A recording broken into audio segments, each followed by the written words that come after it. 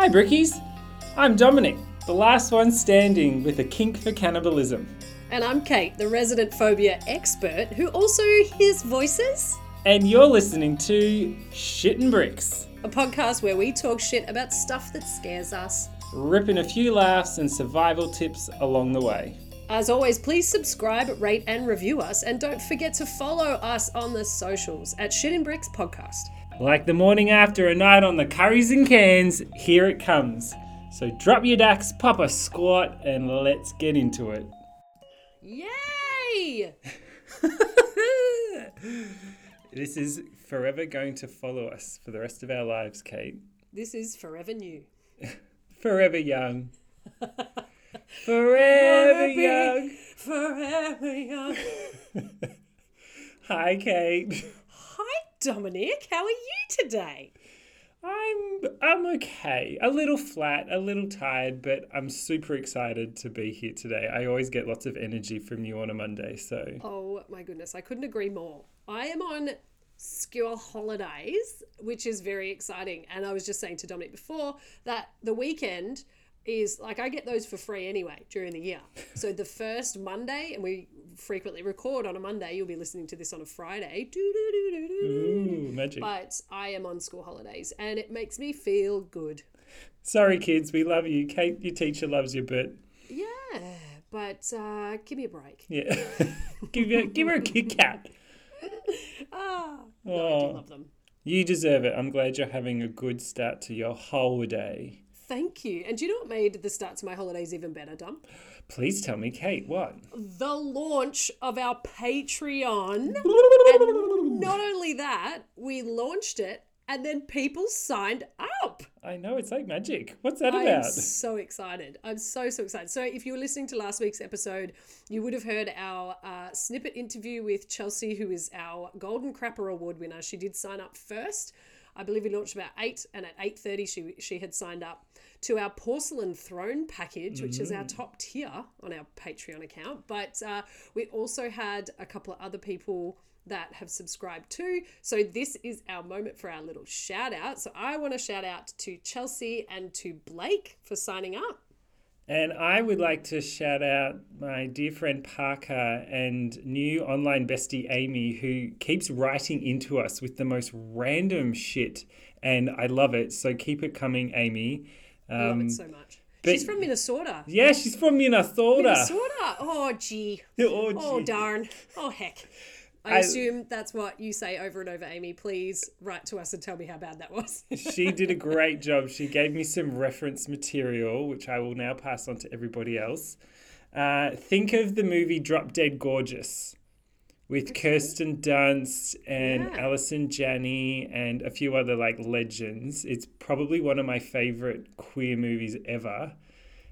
So the fact that she knew it and she referenced it, you know, you're just amazing, Amy. So unreal. But thank you to all of our new Patreon supporters. We are forever grateful.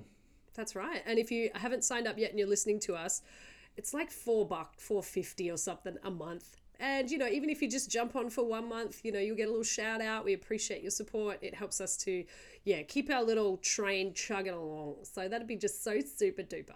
So BooPod, shall we do that? Yeah, gosh, look at our little network of things that we get through. We were just actually having almost like an adult like meeting before this. We sort of ran through what we were going to do. Like we need to plan things nowadays. I know, we're so busy. So busy. So busy. And what's really exciting is that we're actually almost near the end of shouting out every single one of the BooPod Network pods. So, oh my God, that's so cool. You know, saving the best for last, I will say. This week's BooPod shout out is a relatively new one that joined us only recently. It's called Haunted or Hoax. And yeah, it's really quite cool. I love the spin that they're taking here. And the hosts, Jennifer and Kristen, they're from the States and they actually do quite a similar thing to you and I, Kate. Like they swap stories and a bit about their lives and stuff like that at the top of each episode. It kind of reminds me of My Favorite Murder as well. Nice. But they do sort of more of the twist of the paranormal and folklore and stuff like those sorts of stories. So you never quite know, is it a true story or is it not a true story? Or Trick or treat. yeah, it could be based on a true story and they do a little bit of digging and find out whether it's actually real or not. So it's kind of cool. They come at it from a different perspective. So anyway, check them out. Go follow them. You'll love their stuff. They're pretty much episode for episode to us, Kate. They've just released episode 34. So we're twinning. God, and this is our episode 35, twinning. Anyway, here's their promotion. Check it out and go follow them. Boop, biddy, boop, boop, boop. Hi, I'm Kristen.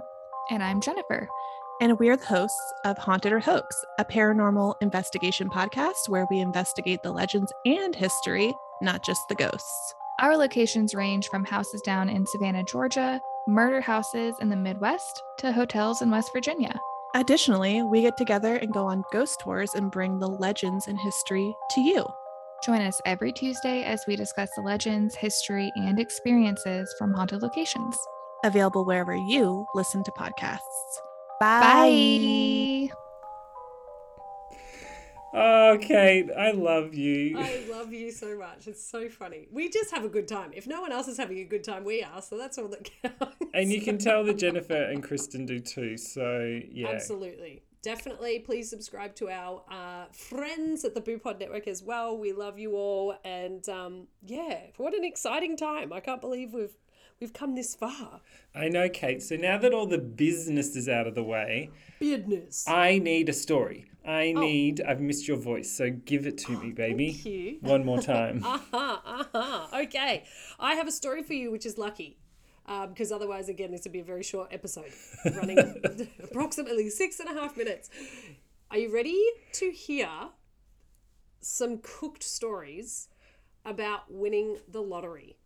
I sure am. Today's episode is called The Lottery Curse. Ooh. And there are story upon story upon story upon story available.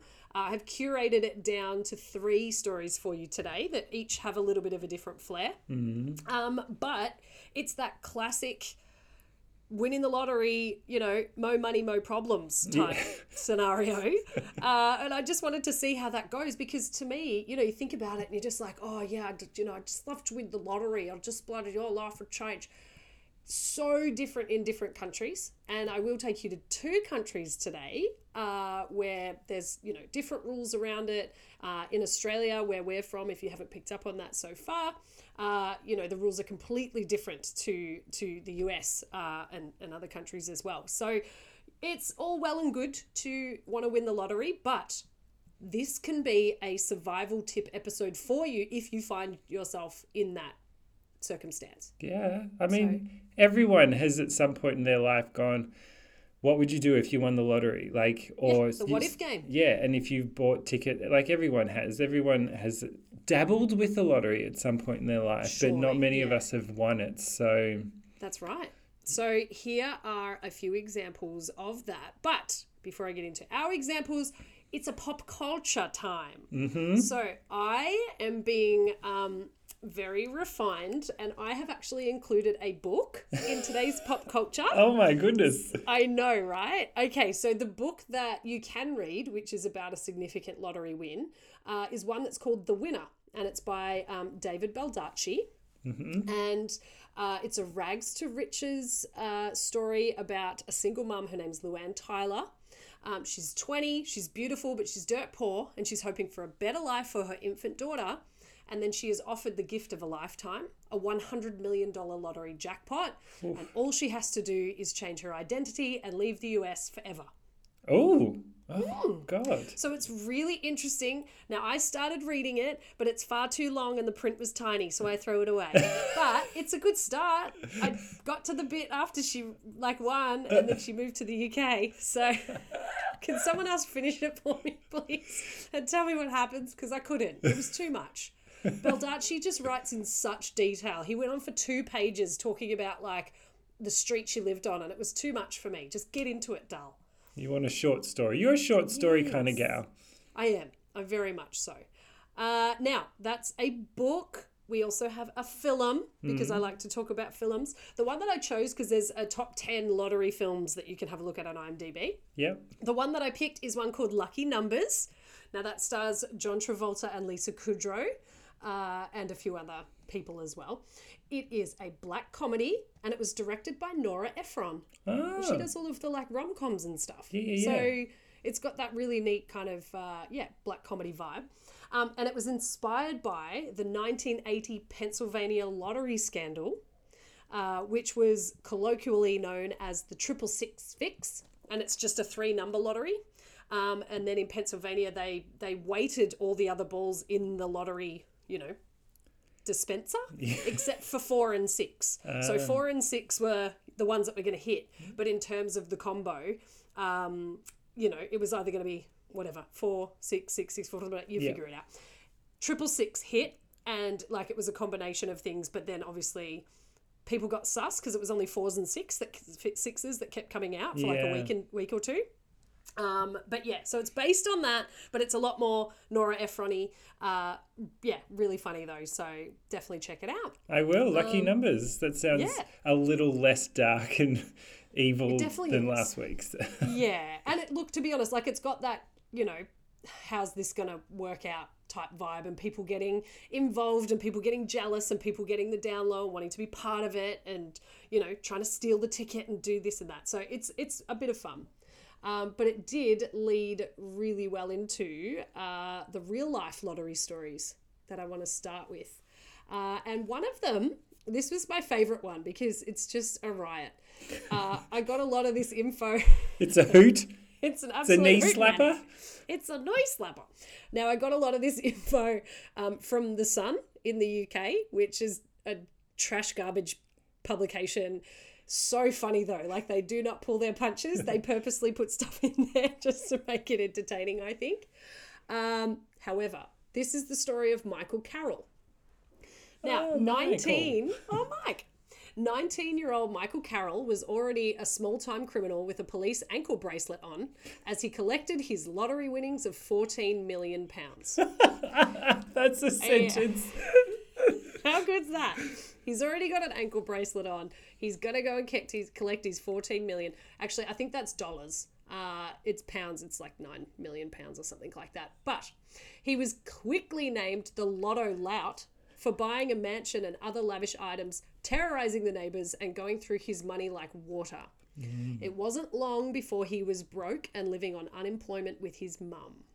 Oh. So, to give you a bit of an understanding, in the UK, lottery winnings are very similar to Australia, so that they are tax-free. So you don't need to pay tax on your lottery winnings. You do need to pay taxes on different aspects. So if you gift money to someone or you earn interest on those amounts in your bank account, you have to pay tax on that. But that just gives you a bit of just giving you facts, hitting you with some lottery facts. Survival. Yeah. Like, you got to make this work. It is the end of June here in Australia, which is tax time. So, some people's favourite and least favourite part of the year. Now, when Michael Carroll threw a party, the neighbours certainly knew about it. Naked women would carry around trays of cocaine, and the festivities would descend into an orgy where he would bed 8 women at a time. Now, the self-titled King of Chavs, which I love, if you don't know what the word chav means, look it up, whose girlfriend said that he was aroused by the smell of chip fat on her uniform, had... Yes, you are. He had £10 million in the bank and he was going to enjoy every penny of it, from the Hummers and BMWs on his driveway to the prostitutes in his bed. Now, champagne, cocaine and girls took up a huge chunk of his riches. He said that once a month I'd throw these parties, spending up to £50,000. Oh, God. Once a month. Like, my gosh. And he said, I was sniffing the world away. So cocaine was obviously a fave. He started taking cocaine on an industrial scale, spending up to £2,000 a day. So again, that's about like 3,700 Australian dollars on coke a day, which is wild. He told The Sun, I was smoking and the dealer bought me some white stuff and said, try that. I tried it and I was like, bring £1,000 worth around. And it just went from there. I started sniffing the world away. Money was no object at the time. Okay, we're not condoning drugs. Just No, this is exactly as it's written in The Sun, which, it's probably entirely, mostly fictional. But this is him saying this. This is the king of chavs himself. In every room of his house, people would be having sex. People, like women, would just go up to him and offer him sex. So they would just have all their gear off. They'd just have cocaine on silver platters. When you see some photographs of this man on our socials, you would be, there has to be a lot of drugs around. There has to be a lot of drugs for all of these women to just be offering themselves to him. He might have a really nice personality. He's not my type. But he also, just the way he speaks and the way that he does talk about other people is not great. So, yeah. Anyhow. I just did a little search, Kate, just because I had to see it. And you're being too kind because... Again, I don't want to yuck someone's yum, but that ain't anywhere near my yums. I'll be perfectly honest. Oh, lordy. It's not being close. That is as bitter tasting as it is looking. Woo! Yeah. Now, he said that the most women that he had been with in one night is 8, and that's why they call me Master Mickey. Right? This guy. Now, it wasn't the actual drugs that cost him as much. He also splashed out £90,000 on bail bonds for his druggy pals. So everybody would get arrested, and he'd be like, I'll bail you out, come back to the house, have some more cocaine. He doesn't really have his future in mind. No. Well, that's what I'm getting. The non-stop parties infuriated the neighbours, and Carroll added to their anger by racing old cars and dirt bikes around his estate at all hours, hosting demolition derbies and smashing cars up for fun. So he has moved to this luxurious, almost like a gated community type place in Norfolk. And it's this beautiful countryside. And we'll also put up some pictures of the house when he bought it and then the house when he moved out. Holy moly. He and his pals, this is great. It's not great, it's great. He and his pals would also drive around the Norfolk countryside in luxury cars, throwing Big Macs and nuggets at pedestrians. That's how I want to spend my money. That's great. Why? Of all things. I just want to piff Big Macs and nuggies at people. You could have been driving around and giving food out to, I don't know, maybe drunk people on their way home that were in serious need of some hangover food. Correct. But no, he just thought he'd pelt people with nuggies and Big Macs. Goodness me. He also clocked up more than 30 court appearances in the years that followed his lottery win, including one for threatening youngsters with a baseball bat at a Christian sing-along. Oh, gosh. Okay. He would show up at court in a souped-up car, swigging lager, so drinking beer, and covered in chunky bling jewellery. In 2005, he was given an antisocial behaviour order for causing thousands of pounds worth of damage during a drunken wrecking spree with a catapult. This guy has literally just gone, I'm going to go all out. I'm not leaving anything in the tank. This is it. I think he probably needed more. I think he was social enough. I don't think his behaviour was necessarily... You need to rein it in a bit. Yeah, exactly. How about you just sit and have some quiet time and time out, Mickey? Why don't you just stop? Big Mickey. Put your trebuchet away and just relax. Now, magistrates heard how he smashed 32 shop and car windows with ball bearings fired from a Mercedes van emblazoned with the phrase "King of Chavs" on the side of it. I got to give him credit. He is committing to a character, and he is living up to being the King of Chavs. It sounds about right. Yeah, he is. He's literally, he's absolutely living up to that. So this is, 2005. So it's been a few years of him trying to spend all of his, 10 million pounds.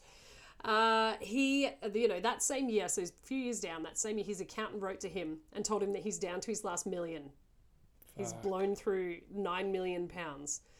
And by 2012, so just 7 years later, Michael was penniless and had to go back on the dole for 6 months. 6 months. Yeah. Well. Yeah. I mean, it makes sense. Snort, you lose. yeah, that's it.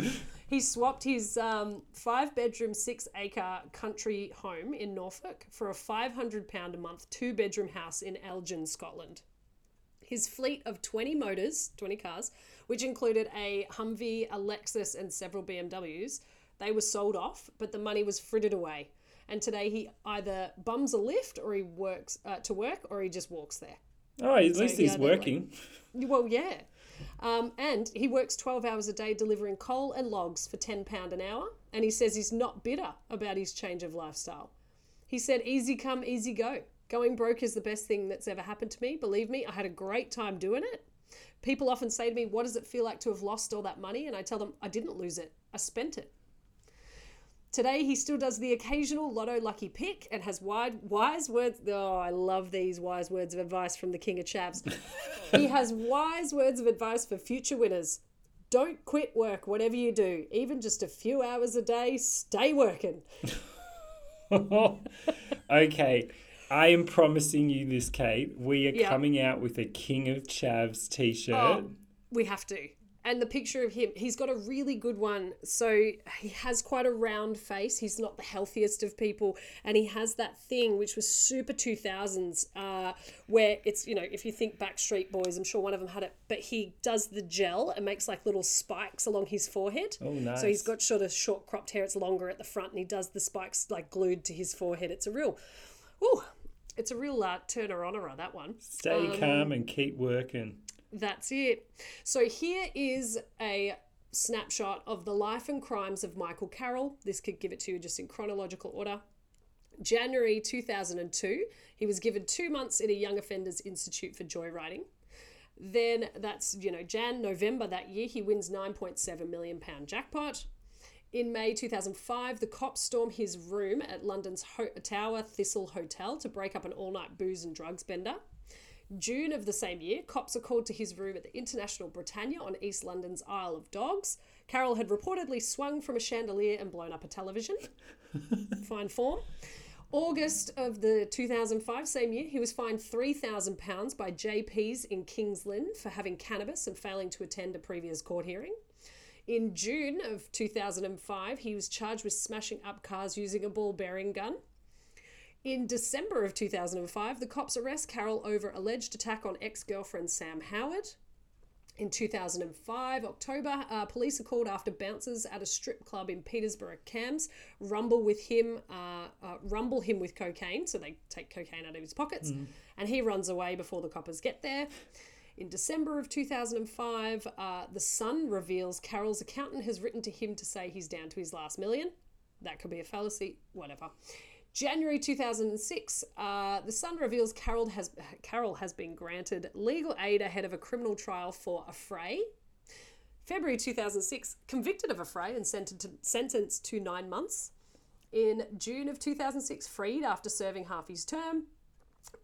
July 2006, takes out a mortgage on 2 of his properties, hoping to begin an investment company.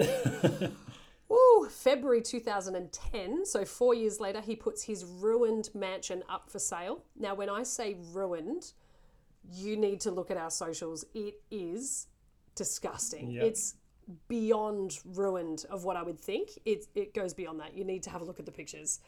And then February 2012, he's given a 9-month discharge by magistrates for stealing Strongbow ciders from a supermarket. On a budget. On a budget. He cannot afford them. So that's the life and crimes of Michael Carroll. Yeah. Which was, quite the start. So he's managed to blow through that in 9 years, something like that. That's $1 million a year, mostly on cocaine and bailing his friends out and buying trebuchets and ball-bearing guns. Look, it's one option. It's one way you could go. Correct. That's right. Again, I said I would offer you some advice. If that sounds like fun to you, then you have at it. If you want to go ahead and do that with $10 million in the bank, cool. Yeah. Well, good luck to you, Michael. If you're listening, Yeah, I Yeah. don't think I've got much to say to you, babe. King of Chavs. We need to be careful because he'll probably sue us for the rights for King of Chavs. All right, switching tact a little. I'm going to tell you about the next person who has a Powerball story. Now, this is in the US, and it's a person by the name of Jack Whittaker.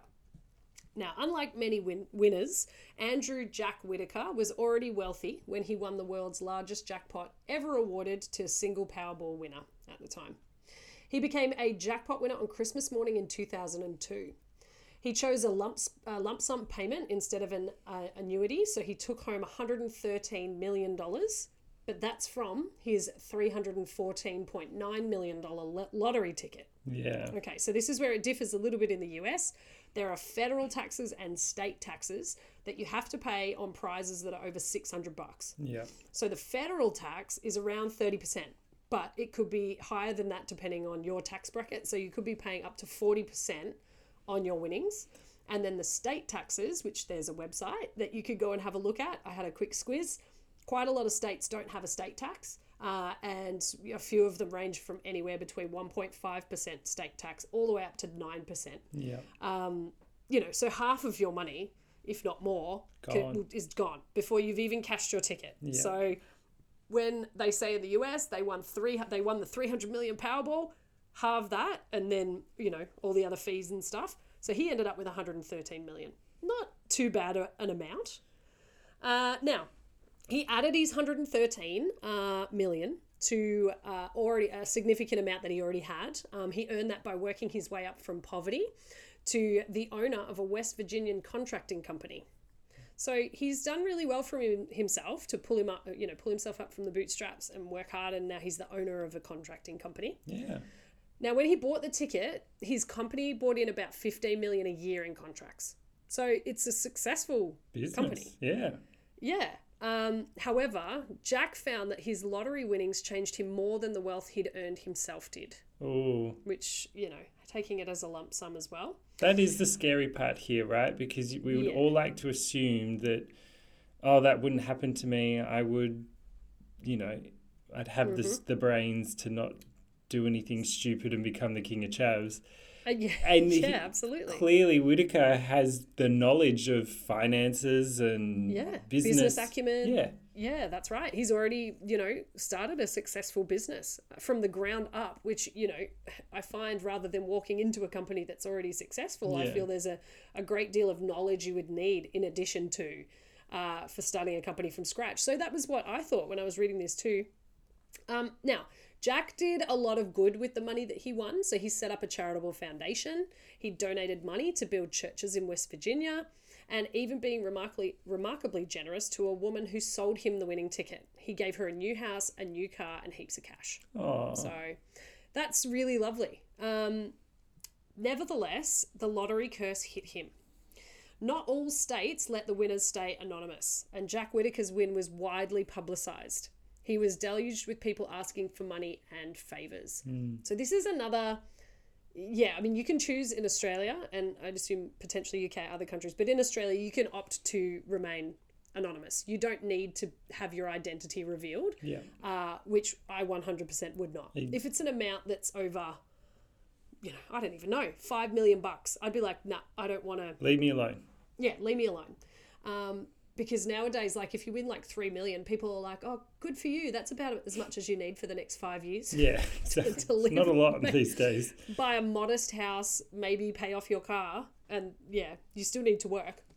It's not the cost of living's wild, but that's a whole other episode. I can't even talk about lettuce That's right now. too scary for us. Oh, so scary. Anyhow, so Jack's got all of these people who are like, hey, dude, you've just won all of this money. I'm going to look up where he lives in the yellow pages and just go and knock on the door and ask for money. Now, Jack had a habit of leaving large amounts of money in his car. And people started to know this and started to recognize this, which, I think that's a dumb move. Yeah. But whilst he was at a strip club one night, good for you, someone stole $500,000 from his car.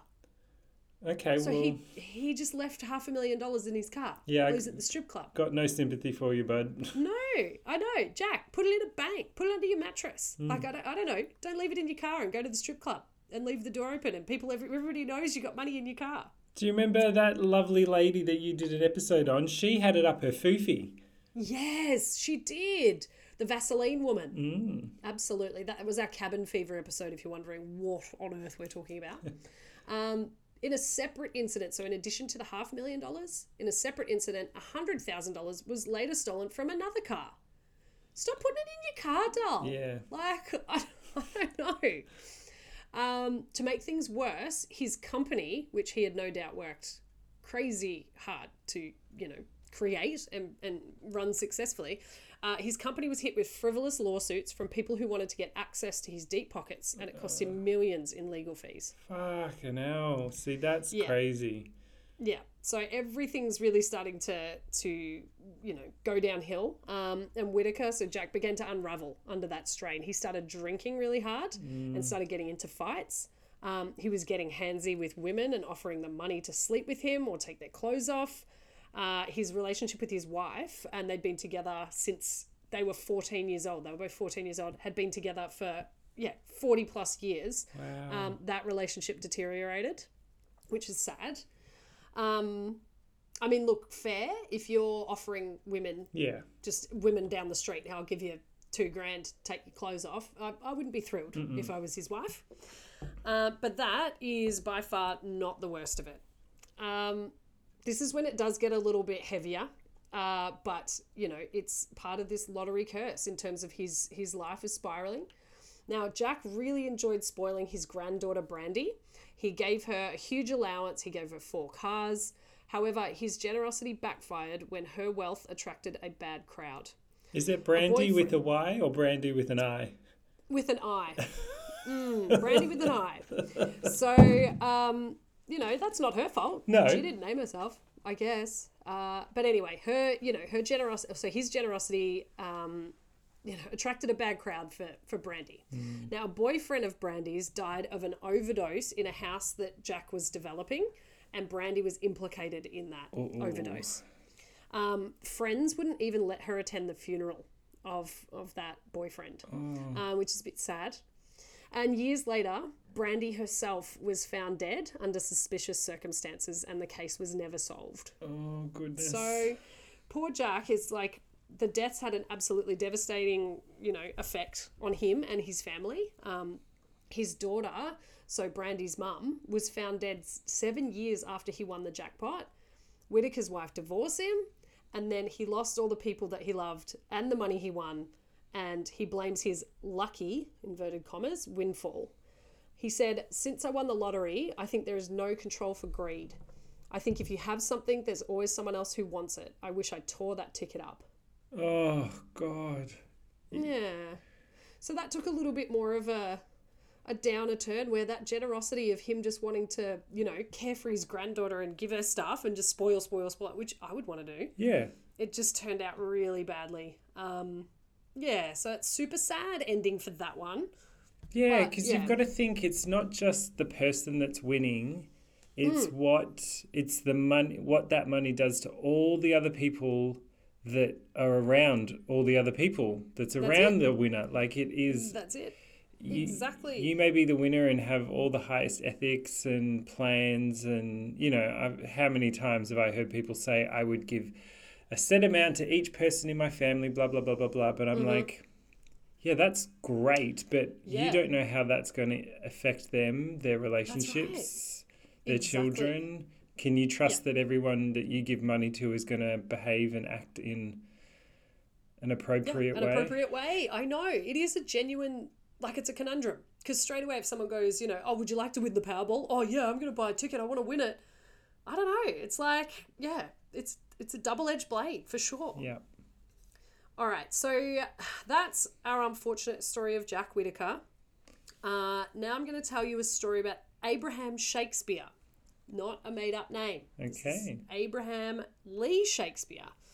Now, Abraham, also in the States, he was a casual labourer, and he won a $30 million lottery jackpot in Florida. So he would have had to pay federal tax on that. There's no state tax in Florida, just for those keeping tabs. Now, on November 15th, 2006, Abraham Lee Shakespeare and his co-worker Michael Ford were headed to Miami when they stopped briefly at the convenience store in Frostproof to buy drinks and ciggies. Ford got out of the truck and asked Shakespeare if he wanted a soda. Shakespeare instead asked Ford to buy him 2 lottery tickets, and Shakespeare said that he paid Ford for the $2 for the tickets out of $5 he had on him that day. Oh. So Shakespeare he hasn't got much money. He literally had $5 on him for the day.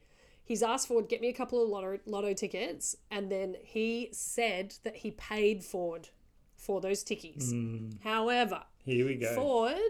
Ford later approached Shakespeare demanding a share of the jackpot of no less than $1 million, which Shakespeare refused to pay, prompting Ford to sue Shakespeare and alleging that Shakespeare stole the lottery tickets out of Ford's wallet. Oh. The jury did not believe Ford's stolen lottery ticket story, and Shakespeare prevailed in the courts. So that was, his first little court win, but already, straight away, he buys the tickets, wins 30 mil, and there's drums, from the get-go. So Shakespeare had chosen a one-time lump sum cash payment of $17 million. Yep. So they can choose to have it in annuity, so they can get X amount per year. Yeah. But again, it depends. When I was reading about it, they were saying that it's actually better for you to take it as a lump sum, because then you've got the cash and then you can invest it and you can, potentially put it in bank accounts and things, or buy a trebuchet, whatever is your chosen flavour. Because the people that receive it as, each year, they have to pay taxes on that as their income, and it might not necessarily work out as well. And you can't action on that cash and reinvest. You've got to, I understand. Exactly. Yeah. Anyhow, so he's got $17 million.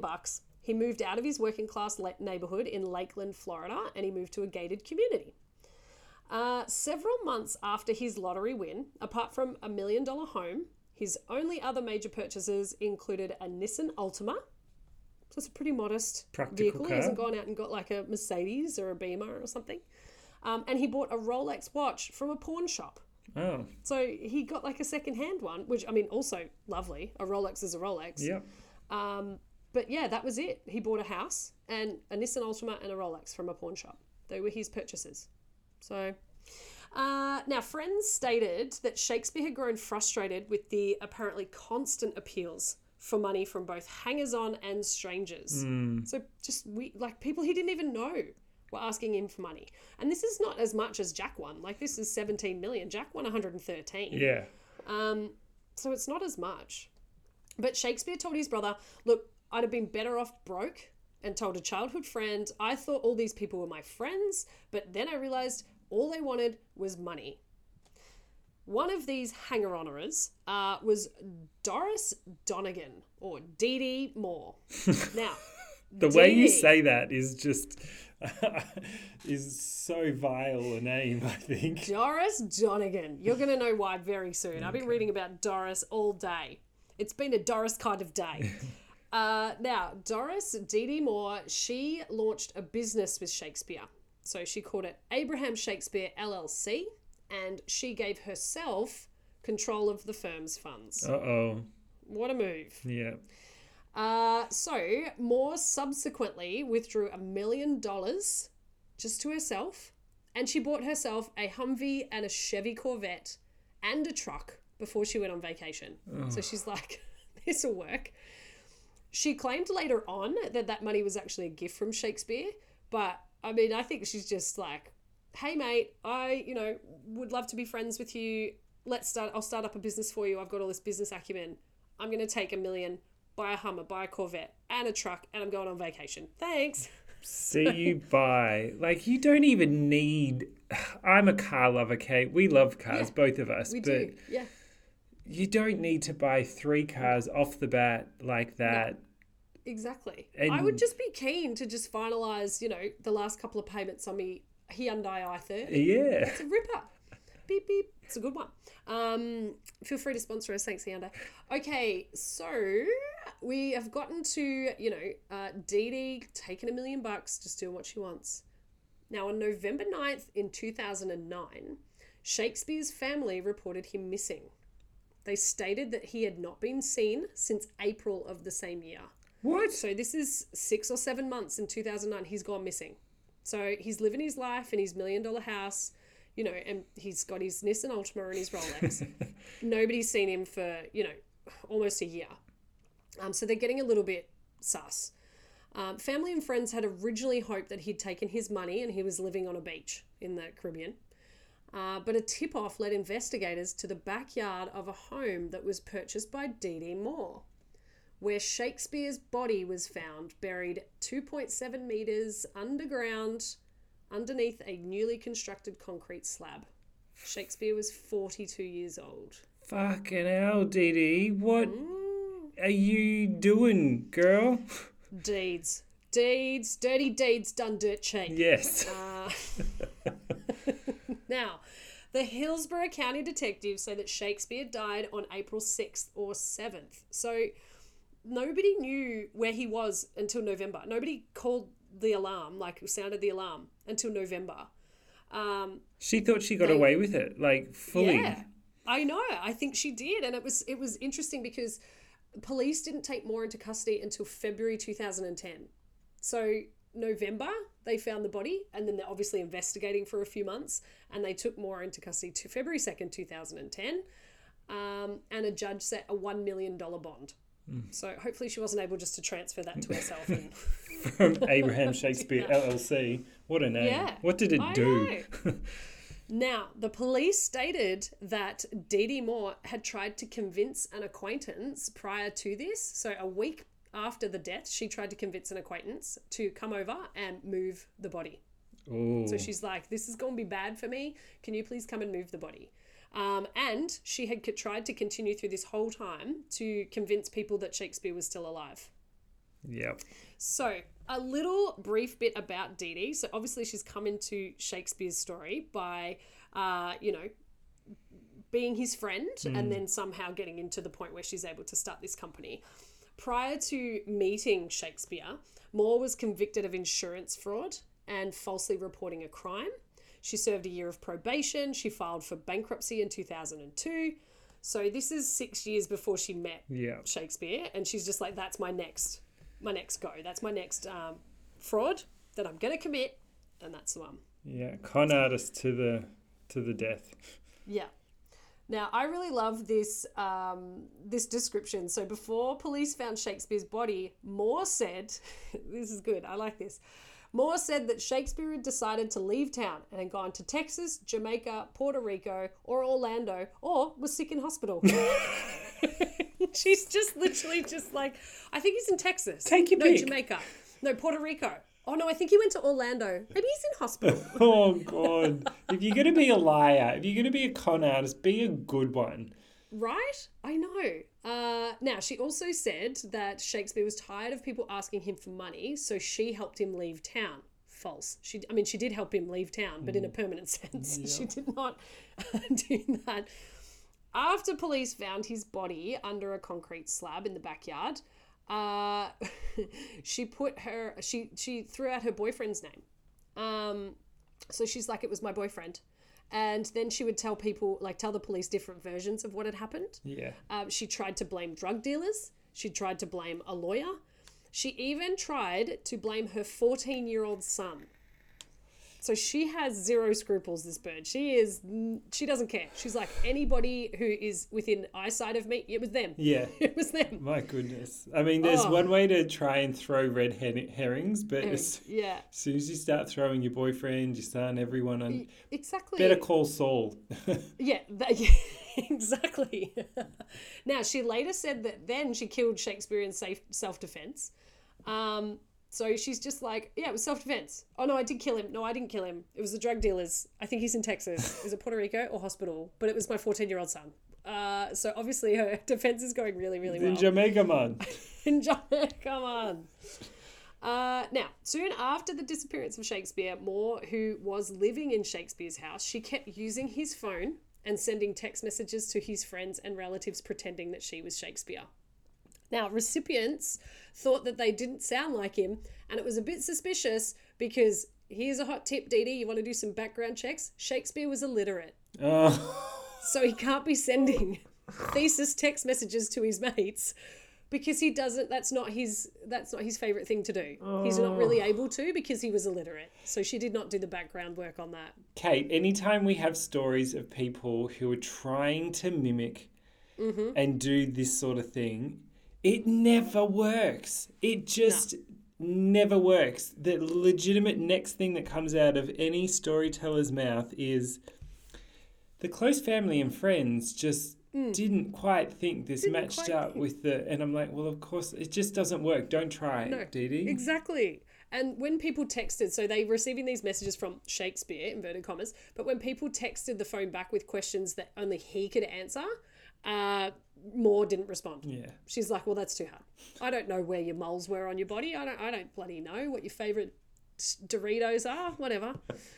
Now, during the same time Moore was trying to make it appear that he was alive, she also tried to find a person who's going to take the blame.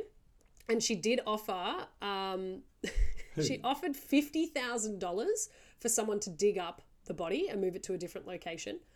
But they didn't take that offer, believe it or not. Good on them. Yeah.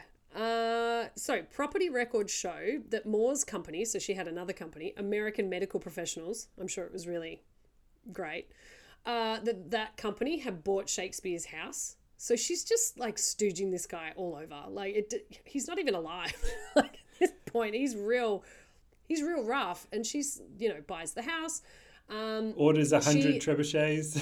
Yeah. He's like king of chavs parked in the driveway. Now, Moore told investigators she paid Shakespeare $655,000 for his home and then paid $185,000 for outstanding loans, but there were lots more. However, there's actually no evidence that she paid Shakespeare anything. So again, she's just lying. She's just full of shit. Like, just stop it. Just stop digging a hole for yourself. Now, Moore even offered the mother of Shakespeare's two sons a $200,000 home if she would lie to detectives and say that she'd seen him recently. And she also paid $5,000 to a relative of Shakespeare's to give Shakespeare's mum a birthday card and imply that it was from him. Oh my God. So she's really trying hard here. But unfortunately, Dal, this is what we call a chain of evidence. Yeah, exactly. Like you are leaving, if you're sending these texts and you're paying these people, they then become people that can testify against you. That's how it can work. Oh. You dumb.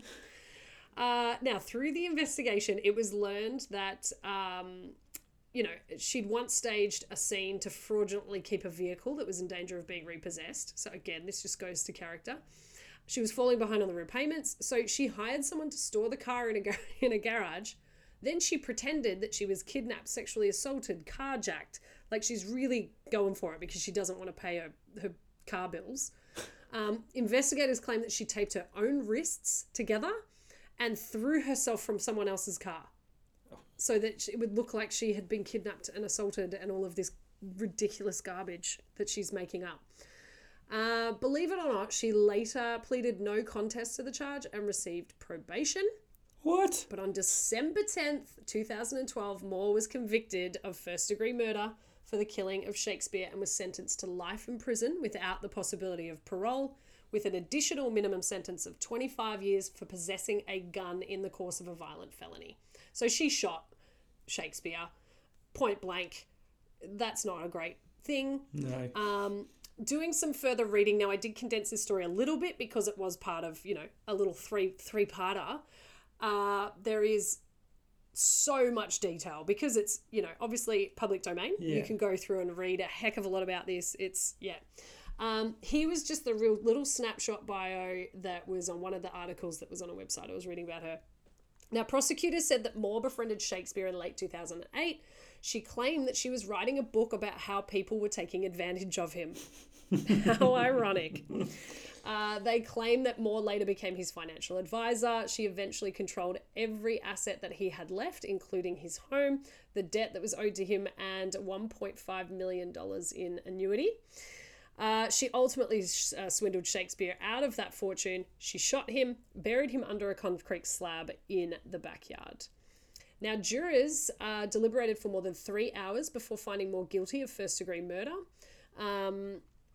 it's Duh. basically, done, job done. The state's attorney said that she got every bit of Shakespeare's money. He found out about it and he threatened to kill her, and then she killed him first, allegedly. Okay. Now, they were saying there was no other potential suspects. They were not really going to consider anybody.